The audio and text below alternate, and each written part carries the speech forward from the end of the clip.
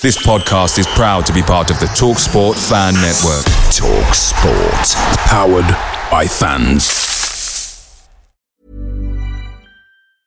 Quality sleep is essential. That's why the Sleep Number Smart Bed is designed for your ever-evolving sleep needs. Need a bed that's firmer or softer on either side? Helps you sleep at a comfortable temperature? Sleep Number Smart Beds let you individualize your comfort, so you sleep better together. J.D. Power ranks Sleep Number number 1 in customer satisfaction with mattresses purchased in-store. And now, save 50% on the Sleep Number Limited Edition Smart Bed for a limited time. For J.D. Power 2023 award information, visit jdpower.com/awards. Only at a Sleep Number store or sleepnumber.com. The TalkSport Fan Network is proudly supported by McDelivery, bringing you the food you love. McDelivery brings a top-tier lineup of food right to your door. No matter the result, you'll always be winning with McDelivery. Order now on the McDonald's app and you'll get rewards points delivered too. So that ordering today means some tasty rewards for tomorrow. Only via app at participating restaurants. 18 plus. Rewards registration required. Points only on menu items. Delivery fee and terms apply. See mcdonalds.com.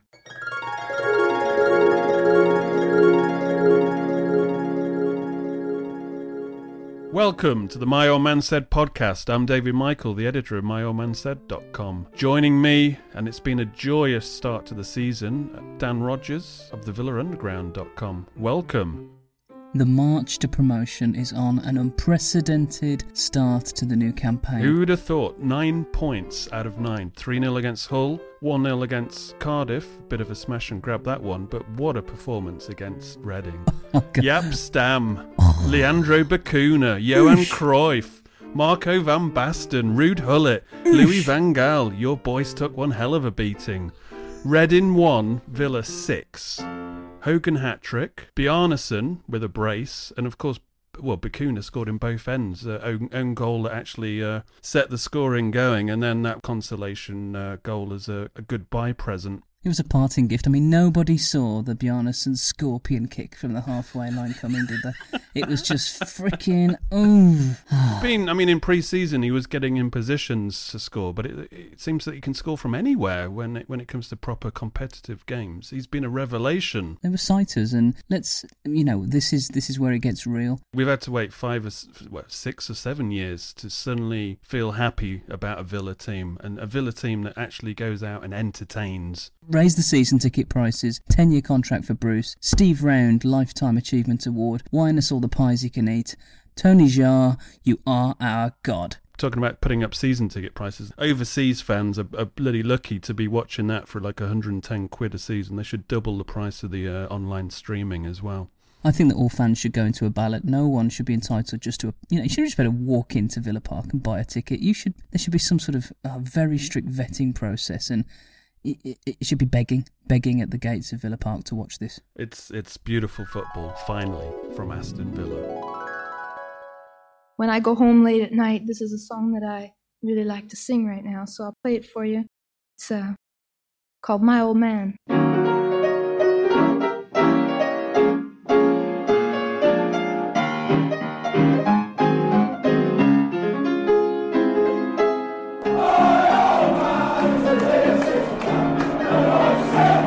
We're disappointed, but we are where we are. We have to accept it, and we're all disappointment after the doom and gloom and the hype. We're now all doom and gloom. We're going to stay with it. There's a long way to go.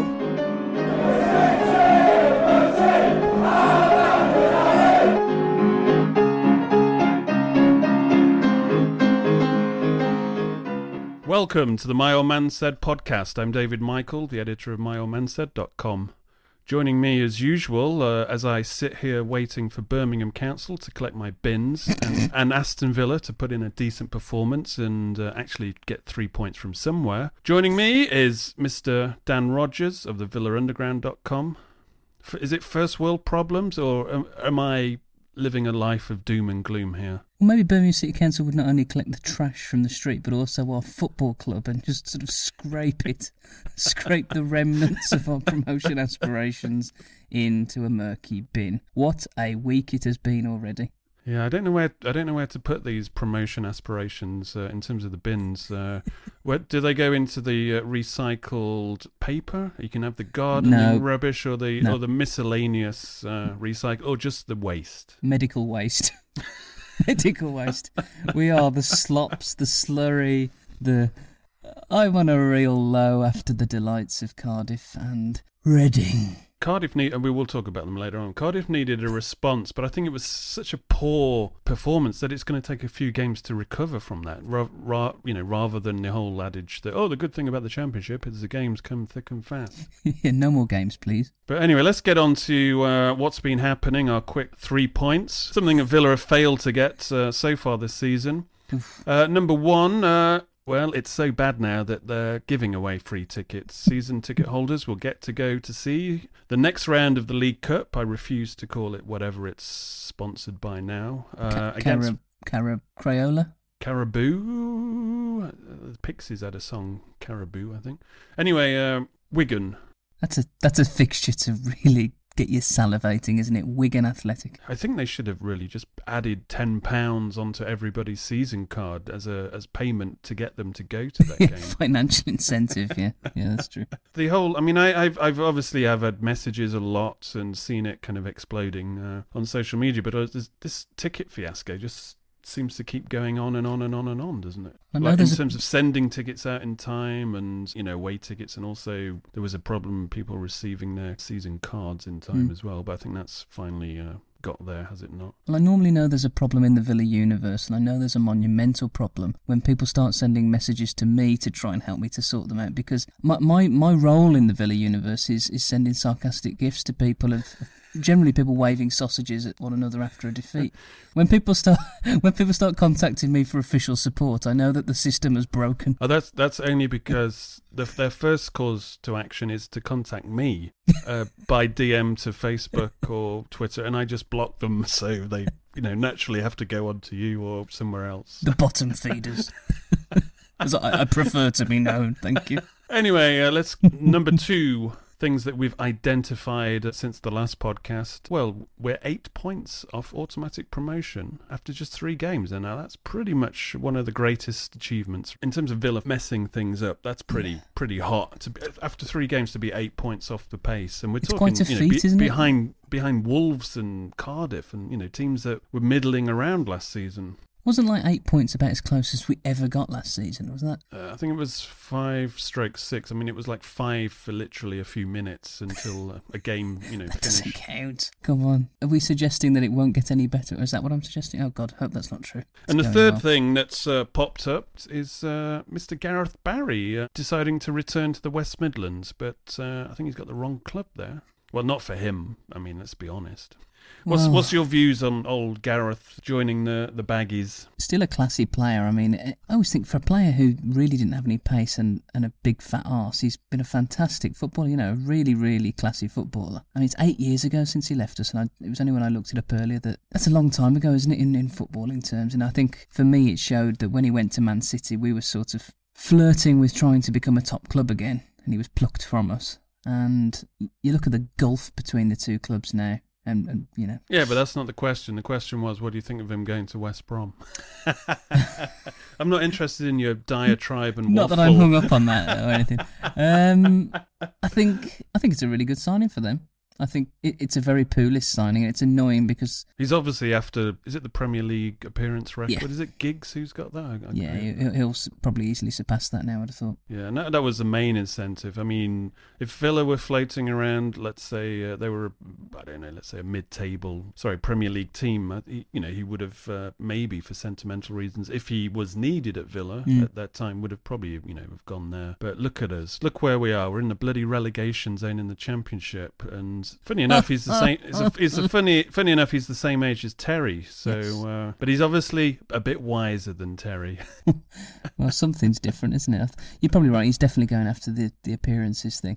Yeah. But to look at him, and it's interesting the reaction of Everton fans, though they're probably quite quick to say that the obvious things that he's 36 and the pace isn't there. The pace was never there. Yeah. But his footballing ability and his ability to pick a pass and read the game and do very straightforward, that undersells him. To do his midfield role well, the Albion will get a season or two out of him, no problem. Yeah, I remember watching him, I think it was against Derby, when I think Villa and Derby were first and second, or second and third, really early doors under John Gregory, and he was playing, I think he was either playing left back or as one of three when I think he was 18, 19. Mm-hmm.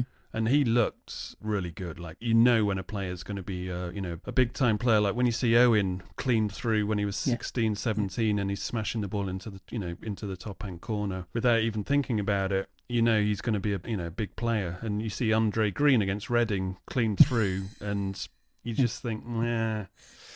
There's a difference. When a youngster, a teenager, is going to be a top player because they've just got it. And Barry had that. Barry has bags of natural ability, wasn't he? I think that's perhaps what you're alluding to, that he didn't need that development stage between 16 and 24. He was the complete article. He could mix it with the men from the off.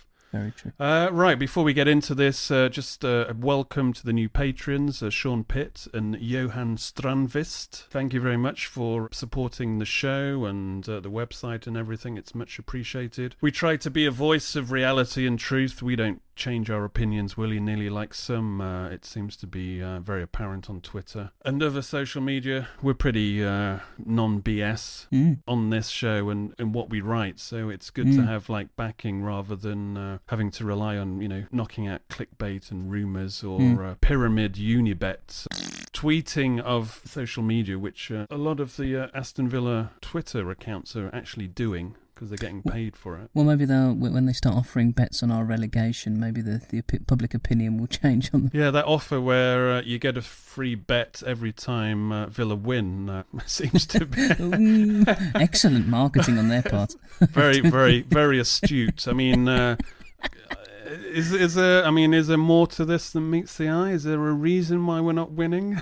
Very, very suspicious. Unibet suddenly sponsor of the team and suddenly giving away free bets if Villa win, and suddenly Villa aren't winning. Dr. Tony's opened an affiliate marketing company. Registered at Villa Park. Very, very, very suspicious. But yeah, sorry, if you want to join as a patron, there's a reward draw coming up because you are part of the family. Go to myoldmansaid.com, click on patrons and get involved.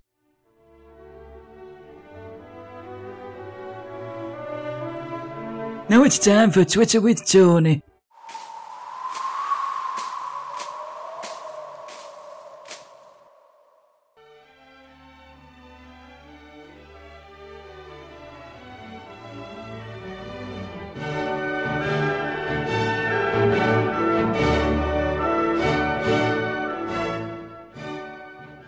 So, what do you want to talk about first, Cardiff or Reading?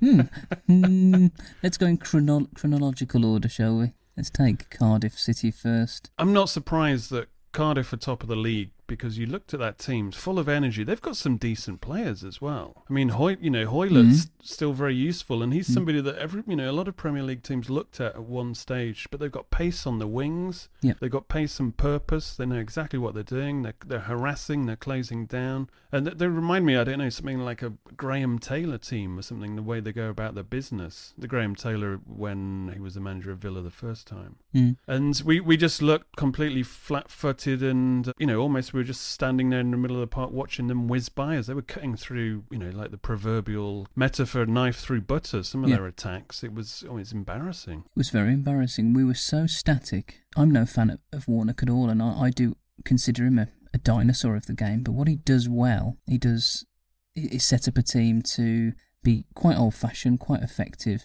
and the bit of him I do quite like is that it's very pure football, isn't it? That they might lose a couple of goals one week, but I don't think many. Well, let me stop you there. They haven't conceded yet in 3 games. Yet. But I think that you've drawn the comparison a few times that he's turned Cardiff round, hasn't he? In the same period that Bruce has stagnated with Villa, if you like, and that's where I was sort of the direction I was taking with my Warnock compliment, if you like. And he's not a man I really want to see at Villa Park. But my point is that whilst Cardiff will, I anticipate, lose games, as many as they win this season, I imagine few will come off the pitch with Cardiff fans saying, "Oh, we didn't try or we didn't have a go."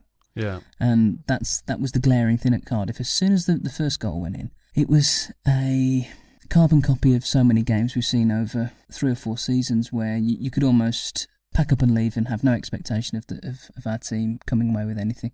Heads dropped. I don't know how we get rid of this losing mentality, but it persists. Well, it's strange because if you only have to go back a few years, this is one of the traits of the Martin O'Neill years, was in terms of the Premier League. I mean, there was times where we were the best of actually picking up points from losing positions. Yep. And that was like one of our trademarks. We never gave up, and we used to score a hell of a lot of the goals in the last 5 minutes or so. Well, there's lots of examples that now it's I the think opposite. back. There was an Everton game where we were losing 2-1 and pipped them, I think 3-2, where I think it was Ashley Young and Larson ran down the touchline. That's probably the best example of what I'm talking about. But we're almost at the opposite end of the spectrum now in terms of that kind of mentality. I mean, why haven't we got it? It's a major puzzle because so many of the players and the faces who you would assume would be scarred by that are long gone. Finally, Bakuna was confirmed, and finally, I must admit, we'll get on to the Reading game in a minute. But I loved his shame walk through the supporters before the game. Must not make eye contact. Must not make eye contact. Keep walking. Brilliant picture, highlight of the season so far. But yeah, complete capitulation against Cardiff. Embarrassing. I really don't want to dwell on Cardiff. It was such a painful experience. If you told me at the start of the season we're going to lose against Cardiff, we lost against them in January. Tricky team. It's one of the tricky away games to go to. So no big deal.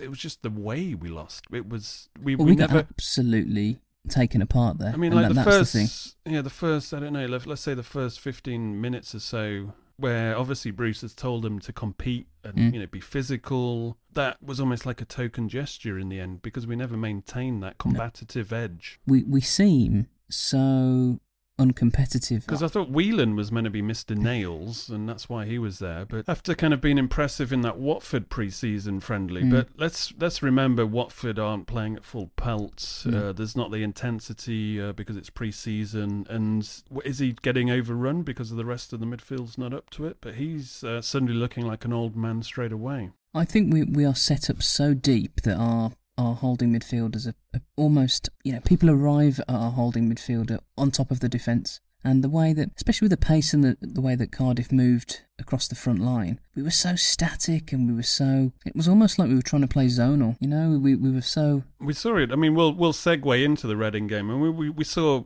Bjarnason playing... He was meant to be playing, let's say, right midfield. And he's obviously been instructed to play so deep, yes, when they're defending. And he was like on Richie Delat's toes. And they didn't know who was playing right back and who wasn't. And there was times that Richie Delat was coming out to meet the midfielder running and Bjarnason was in the right back position. And it was a complete farce. It should have been the other way round to keep in their natural positions. And it was such a mix mash because, as you said, it gets compressed. Everybody plays so deep and they're treading on each other's toes and you've suddenly got this like one line of 6 at the back. Well, I mean, let's focus purely on the Reading farce as it was. We in the first half we played in our final third. We didn't show any ambition. Our formation didn't allow us to play out first of all, but we showed no ambition when we did get the ball and didn't have the ability to. So look at Bjarnason again in that game, and we're starting to see enough of him to actually concern me to say I don't know what his role is in this team. I just don't get it. Yeah, I mean, in pre-season he was getting in decent positions for chances, but against Reading, he was a complete headless chicken. Negatron alert. New scapegoat needed. Bakuna exterminated. Install Bjarnason. Install Bjarnason. You struggle to justify it, and there was issues where someone pointed out to what reminded me on Twitter. He didn't even trap the ball. His movement, his passing was wayward on a couple of occasions. He had 3 chances in the game. He pinged the one over the bar. He had the effort that was blocked, and then he had from a good deep cross from Hourihane, he headed tamely wide. So he gets into the positions, but I wonder whether he lacks actually that real top level quality where if those chances are falling to you and you get 2 or 3 of those chances, you take one at least and you're hitting the target on the others. We haven't got many players who do that. We absolutely do. I mean, Green missed another chance, didn't he, in the opening? Yeah, I've highlighted that, well, from last season. His final touch, or whatever it is, if it's a shot, a cross, a pass, that end product, which it's all about decision making, isn't it? It's just that kind of football brain in the last instant just hasn't happened for him. I mean, today was a gilt-edged chance. I mean, you'd expect anybody apart from probably Gabby and Nigel Reo-Coker to put away that one-on-one. I mean, he took it way too early. He could have taken it on another 2 or 3 steps before he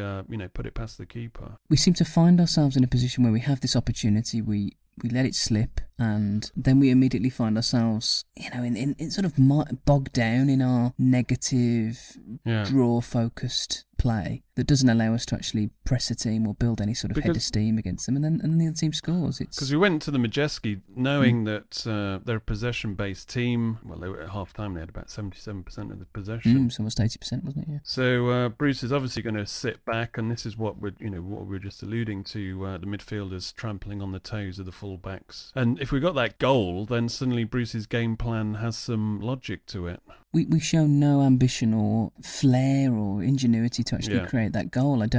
Much later on, Adoma comes on and starts pinging some balls in. But you have to ask, I mentioned in the last podcast, who's putting their arm around Andre Green and saying, stop running the same channel over and over. There's no harm in... When he gets the ball... he does all the hard work, doesn't he? There's nobody supporting him close to him. And also... Nomar as well, when he had the ball. I mean, you want to do a screen grab of when they've got the ball and the distance away. I mean, if we had that Gary Neville machine and the Sky machine, there was a couple of times when Nomar got the ball and Green got the ball, and there was nobody within about 30 yards of them. Nobody running to support. They're standing there like statues, which has been a big criticism of Aston Villa players for a long time now. Well, there's 2 bits to that. It was the first time I noticed Nomar looked up a couple of times, and as you say, there was 2 or 3 Reading players in front of him, and his choice in the early stages was Hogan, who was, there's 2 men on him, and then Gabby's got exactly the same problem, and I sympathise with the striker, and it's a double thing really, that we've got to create the movement in the midfield, so there's got to be a give and go with another midfielder, but Hourihane was anchored so deep, it didn't allow it. Yeah, and you need runners to take away some of the defenders, to open up the space for the Hogans and the Bonglahors. And a couple of times in the, I think it was the second half, as we needed to chase the game, and Noma had to play these 30-yard passes right and left a couple of times to either Delat or whoever was out on the left at that time. And you're just thinking, we're not actually going forward. At half time I thought, well, nothing's happening there. So the good news is it's still 0-0. But the problem is Bruce doesn't seem to be able to, influence, make changes, with the system or whatever. And, I think their goal was very lucky. Let's put it that way. But still, it's almost like it's no surprise when it went in. I mean, I'm very critical that, the team talk, what level of motivation is that offering? Because inside a couple of minutes, a matter of seconds, they're in our 6-yard box, albeit getting a fluky shot on goal, but they're in the kind of position that we don't get into.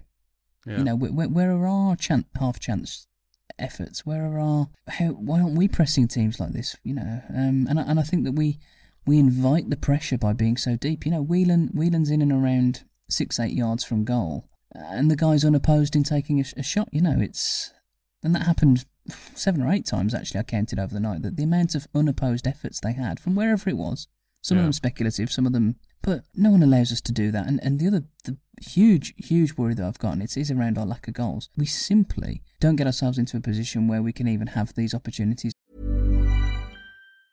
Quality sleep is essential. That's why the Sleep Number Smart Bed is designed for your ever-evolving sleep needs. Need a bed that's firmer or softer on either side? Helps you sleep at a comfortable temperature? Sleep Number Smart Beds let you individualize your comfort, so you sleep better together. J.D. Power ranks Sleep Number number 1 in customer satisfaction with mattresses purchased in-store. And now, save 50% on the Sleep Number Limited Edition Smart Bed for a limited time. For J.D. Power 2023 award information, visit jdpower.com/awards. Only at a Sleep Number store or sleepnumber.com.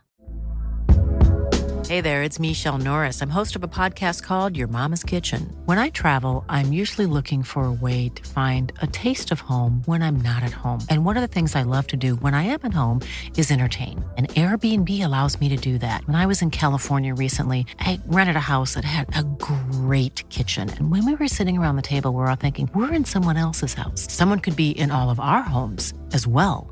If you have a home, but you're not always at home, you have an Airbnb. Your home might be worth more than you think. Find out how much at airbnb.com/host. Picture the scene. All of your mates around, you've got your McNugget share boxes ready to go. Partner this with your team playing champagne football. Perfect. Order McDelivery now on the McDonald's app. There's nothing quite like a McDelivery. At participating restaurants, 18 plus, serving times, delivery fee and terms apply. See mcdonalds.com. Yeah, Hogan going off, a sigh of predictability almost, that he doesn't seem somebody you can, as Ron Atkinson used to say in his commentary, no, not the racist things he used to say in his commentary.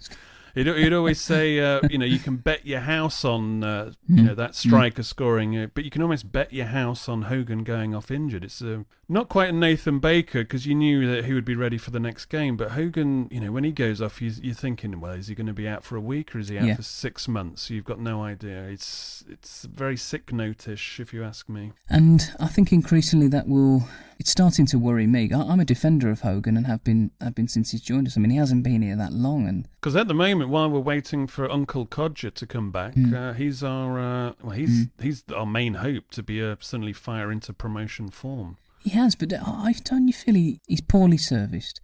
But he seems to lack the fire in the belly for me. He was on the pitch for barely half an hour, but I don't feel it yet with him. I don't. And that's a major worry, that he went off and Gabby was coming on, and annoyed because I'm thinking, well, Gabby, I know everything there is to know about Gabby. I think it's an indictment of Hogan's struggles, really, that Gabby comes on. He has a pretty indifferent game for me when he is on the pitch, but at the telling moment, like the chest down for Hourihan's goal, is fantastic. Yeah. Can't fault it. Not his biggest fan. Definitely not his biggest fan. He's definitely on the way out for us. But I agree. When he came on, I thought, well, normally I would be like, oh, here we go. But you're just thinking, well, we might as well. It can't be any worse. And exactly. How is that possible? How is that possible? Exactly. You mentioned Hourihan scoring. He starts, he scores.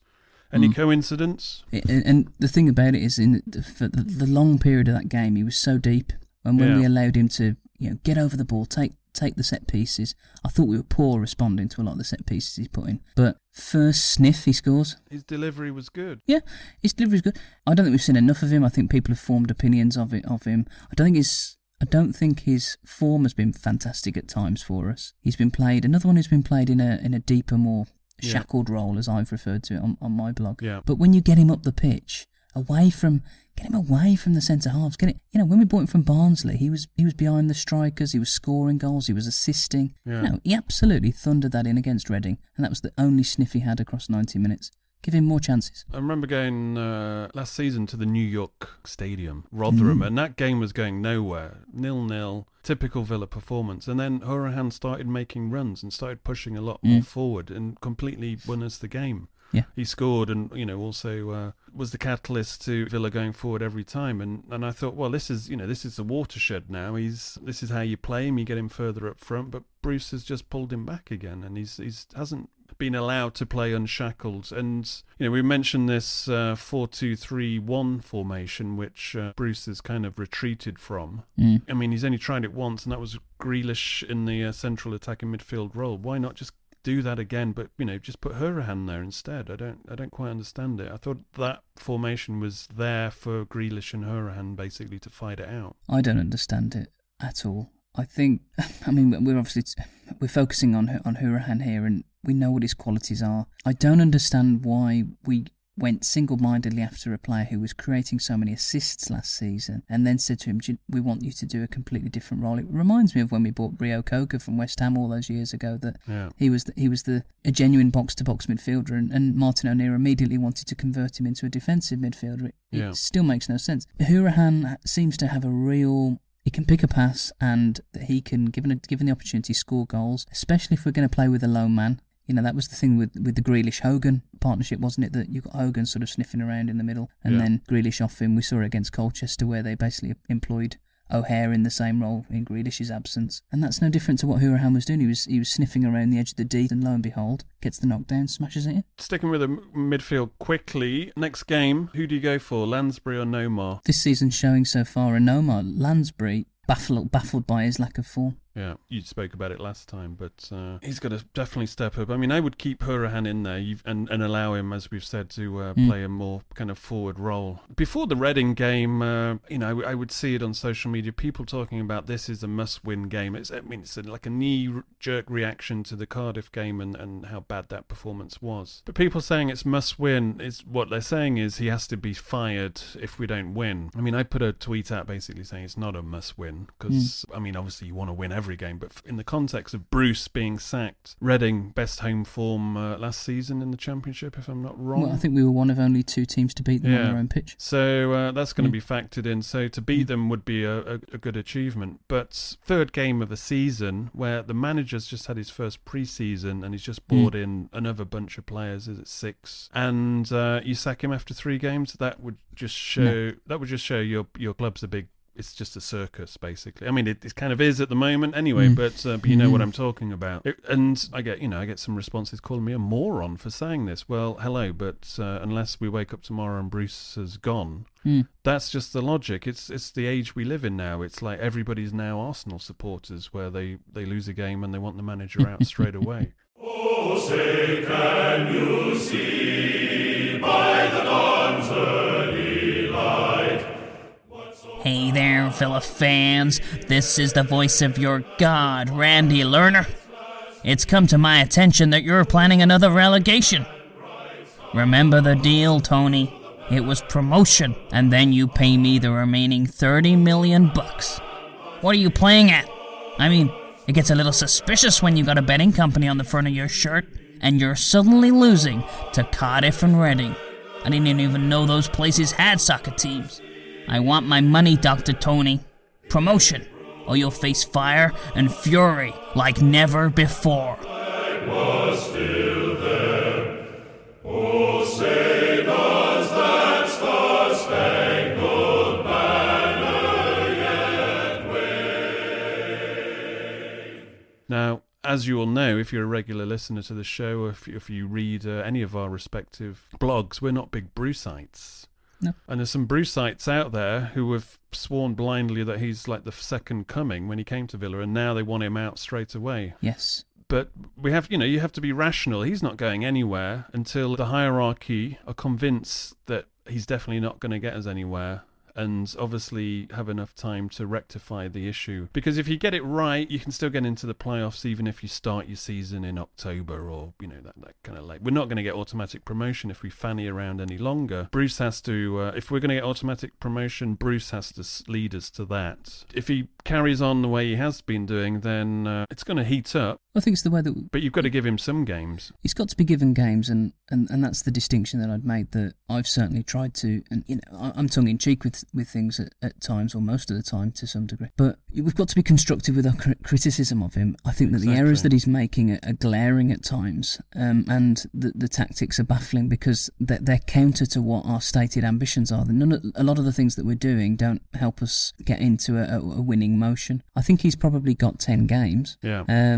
And I think that what will happen is probably what people don't want to consider, is that when we reach 10 games, if he survives, he will have seen an upturn in form that puts us, hopefully, on a trajectory for promotion. If we reach 10 games and he's failing, we'll be too far gone. It'll be the same situation as last season. Yeah. You'll be 10 games off the pace. History repeating itself. And that's the big challenge that we've got. And the biggest... amongst another of puzzles in my mind is that we've had massive investment. I do think we've overpaid for some players. Yeah. In my head, we have, if I was recruiting when they were recruiting after Di Matteo, Bruce pretty much ticks the boxes, doesn't he, for getting you out of the division? Yeah. Broadly speaking. I'm running a poll at the moment on the website, who was the best January signing, and Sam Johnson is way out in front. Listen, I think he's been massively let down by some of the signings. Yeah, but you look at those players and you think, I mean, you can criticise now the old boys that have come in. You could say, oh, we need championship, young and hungry players. And I think, that January window, that's what we bought. We bought some of the best players, not even on paper, but that we've seen in the championship. Hourihane, Lansbury's, these are players that have actually impressed when we watched them, as Villa fans, where you actually appreciate the opposition. You thought, yeah, actually, we wouldn't mind him. And we bought those kind of players. I think that's where I have a lot of sympathy for Bruce, because he must look down the team sheet and, let's take a Lansbury. He has been largely, chronically poor since he's joined us. He's shown next to nothing. Yeah. In terms of the qualities and the attributes that I would say that he should be bringing to our team. Now, is this because some of these players are, Lansbury's a player who's come from the Arsenal Academy, but let's not delude ourselves. He did not make the grade at Arsenal. He didn't. So these aren't Arsenal players, like Hourihane had to drop down the divisions and worked his way with Barnsley. The expectation is different at Barnsley to what it is at Aston Villa. Yeah. He's big fish, small pond, and that is the mentality. We expect to get promotion. These are big rewards for these players as well. These are rich guys anyway to some degree, but the payday at Aston Villa for the moves that some of them got in January were massive. Signing on fees before you've even factored in the wages. Exactly, and a lot of money again spent. I mean, you look at this window and you think, we've got a bunch of players in for 2.5 million or whatever, but the reality is the wages are still staggering. And Terry's not here. He's not a charity worker, is he? Of course he bloody isn't. And that's the bit I suppose that I've been clinging to, and you have as well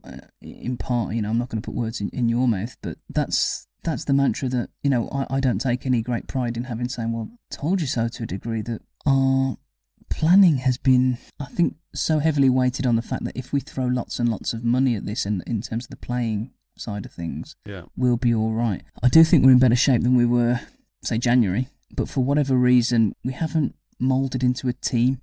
So we're very much a team of individuals, but in amongst them, nobody's the opposite of the Codger problem, really. So we were, first world problems, we were bemoaning that he was being greedy. Well, where's our greedy midfielder who, wants to grab the ball and smash the free kick into the net? Where's our defender who's pushing the other defender out the way to make the last ditch header? And the fact that the goalkeeper's the most preferred player on your poll so far says it all. Our goalkeeper's been man of the match probably the last 3 weeks. Yeah, whoever it is, Steer or Johnson, yeah. Spin the tombola of goalkeepers, yeah. They said this before, we didn't play enough games in pre-season to get any semblance of a team going. I mean, yes, they practice 11 against 11 and they play behind closed doors games, but they didn't play enough proper games against a team that wants to beat them to really get anything gelled and bedded down.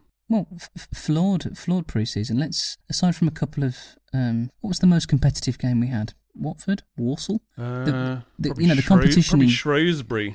Yeah, the competition in Germany was an absolute joke. It's embarrassing that we even went, to be honest. It is, actually. I mean, in hindsight, it's nice to win things, and you can only beat what's in front of you, but those two teams were playing, there's three teams, other three teams, which, they weren't playing full-strength teams. 45-minute non-tournament when we should have been playing, get out to mainland Europe and play 3 half-decent European teams if you're going to do it. Yeah. What? I'm Steve Bruce. I want to be playing competitive games to prepare. He must have learnt jack all out. When we played the Peace Cup, for example, we played Juventus, for God's sake. We played, I think it's 4 full 90-minute games? The Juventus game went over into, obviously, extra time and penalties. Yeah. So there's your tournament. You've already played 4 loads of 90 minutes and some, and then you've played all the other pre-season games. This time, we've hardly played any games. It's like, is this like some kind of new modern approach to football where you play as little pre-season games as possible? I mean, after the Tim Sherwood's first season, I thought we need 3 more games here. At least 2 or 3 more games, because we are not ready. These players have just come off the plane from France and Spain and wherever they've come from, and there's no way they're gelled into a team. And this time around, my head was thinking, this isn't a promotion team, and my heart's thinking, well, we got on paper, we've got a great team. We can do this. But you threw some stats my way. Is it like we've won 1 out of the last 9 championship games? Is that true? We haven't won since April, I think it is. God. I think just taking it back to our lack of preparedness. I think it was... Let's all go to Portugal and play golf. Well, I bet Terry regrets that fucking game of golf, doesn't he? Jesus. But he wish he'd never accepted that round. And this pre-season, they talked about going to Portugal where they would train and the players would hang out. I mean, how many was it, 12 or I can't remember the exact number, but more than they expected. The idea was this excuse that Bruce used last season was the players weren't fit, the same excuse every new manager uses. Yes, it's always the same. And so this time they're meant to be fit, but you look at that Reading game and they're not bothering to close down, they're just playing deep and just setting up 2 banks. And I thought he was trying to get them fit so we'd be a bit more high pressing and, get at teams. But look at Bacuna and look at our lack of ability to establish a settled 11. So Bacuna stays away late because he's involved in the Caribbean Cup, so he misses all that pre-season, some of the initial pre-season games. Rumours he's leaving, appears in the first team squad for the first game, plays ahead of 3 other midfielders who Bruce has bought, has a mare, gets sold. Doesn't make any sense, does it? Doesn't make any sense. What is the team? Who is, and that proves to me he doesn't know, and that's a major concern. When Bacuna, I'm not getting at Bacuna himself, but when he turned up on that first 11 team sheet against Hull, you just thought, hang on a minute. It's baffling. We've got problems. Got major problems. Bruce, what are you doing, Mr. Bruce? Negatron alert. Bruce says he's the right man for the job. Mash the potato head. Well, what are you doing? And you can't tell me that other players in the squad, and this is where my mind starts whirring. Your Hurahans, your Lansburys, whoever, surely have got to be looking at one another when that team sheet goes up on the board and going, what? This isn't what I'm here for. And if Bacuna was pretty much, has been linked back end of the summer into the early part of the season, so the Reading deal was mooted 3 or 4 weeks before it happened, really, wasn't it? As we said, the fact that he appeared on that team sheet was like, what the hell is happening here? One of the big arguments, well, you got to give Bruce a full season, let him get his own men in. Well, he got his own men in and he put them all on the bench. Right, so we'll let you know when the real first must-win game comes up. Because at the moment, I'm still cool. It's, I don't normally look at when I was a younger guy, I used to look at the league table and take it seriously after 5 or 6 games. Now it's, straight away. Well, even when I was young, they didn't used to print the league table, I think, until about now. No, that's very true, yeah. Like Graham Taylor, first season, when he took over and that was the main mission, get us up. He didn't win in his first 4 games. He won one out of his first 7 games. Now, if that happens to Bruce, people weren't actually getting that edgy. My memory's probably failing me. But it wasn't like anything like it is after 2 games. No. I think the thing is that if we were trying and we were being unlucky, or that's the main thing. I think that's the thing, and it's that old adage, isn't it, that fans won't be bothered if you come off the pitch and you've had a go. It's not all about that. I'm not so naive to think that. You got Millwall and Ipswich going at each other, and it was it 4-3 in the end? Yeah. And this is what you want to be seeing. You're having a go. If you've got deficiencies in defence or whatever, fair enough. You sort it out, but at least be attacking and trying to win. Perversely, I think we're better than that as well. I think that if we actually had a go at teams, I think we carry enough threat that I think if we got the upper hand in a game and actually we could, maybe it will take that. Maybe it will take us to realise and get 1, 2, 3 goals against someone. Now I am dreaming. We've got to somehow find this winning mentality, and my biggest fear is that, is it going to be like last season, that we get a win, but then it's another 2 or 3 weeks before we get another win, and we have a draw and we'd lose. Yeah. Because what Newcastle did last season is they lost a couple of games and then they went and won 15. Yeah. And that's how you get out the division. Exactly. Look at the teams who started well so far. I think there's 3 teams that are 100% still. Cardiff, Wolves, Ipswich. Wolves are doing what they were supposed to be doing last season. Yep. And they've really fired off, and they're kind of fairly exciting at the moment. Cardiff, I think they're like a benchmark team. I think if you're looking at promotion, you've got to be beating Cardiff.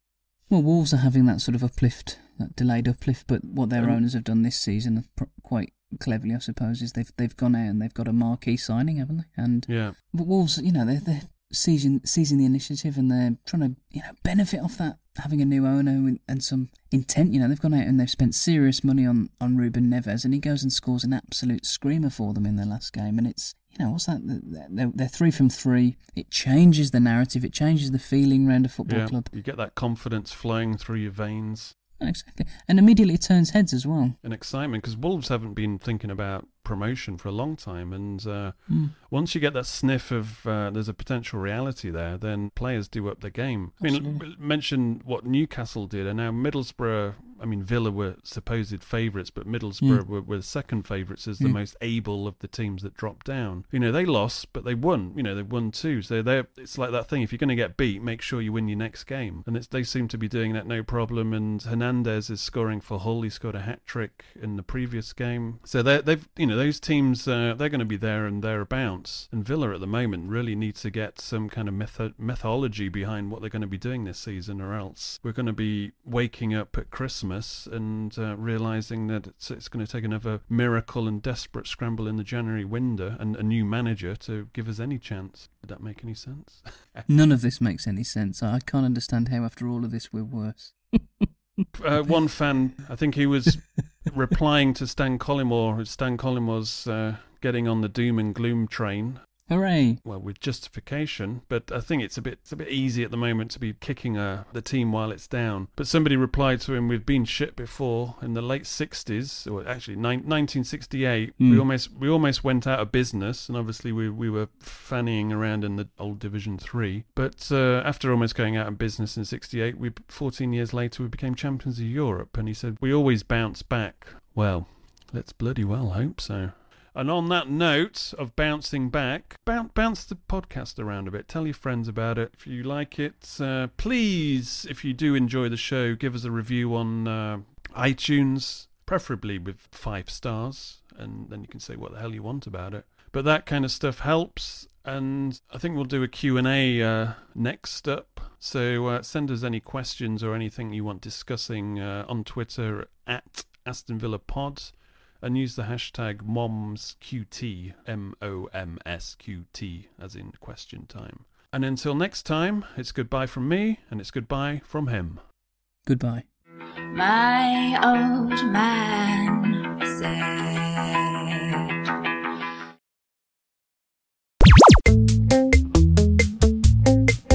Twitter comment of the week. Would rather watch my missus suck my dad off than this shit. Villa are so fucking boring.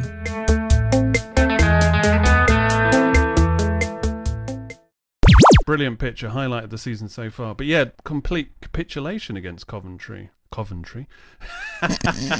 No, that's in a couple of seasons' time when we're fighting for League 2 survival. Away days are great, but there's nothing quite like playing at home. The same goes for McDonald's. Maximise your home ground advantage with McDelivery. Order now on the McDonald's app. At participating restaurants, 18 plus, serving times, delivery fee and terms apply. See mcdonalds.com. Hey folks, I'm Mark Maron from the WTF Podcast, and this episode is brought to you by Kleenex Ultra Soft Tissues, your ally to help tackle your allergy symptoms this season. I love the change of seasons, but nobody loves pollen and all those other things floating in the air that make you sneeze during this nice weather. Kleenex Ultra Soft Tissues are hypoallergenic and allergist approved, so fight back against watery eyes and runny noses without worrying about irritating your skin. For this allergy season, grab Kleenex and face allergies head on. This podcast is proud to be part of the TalkSport Fan Network. TalkSport.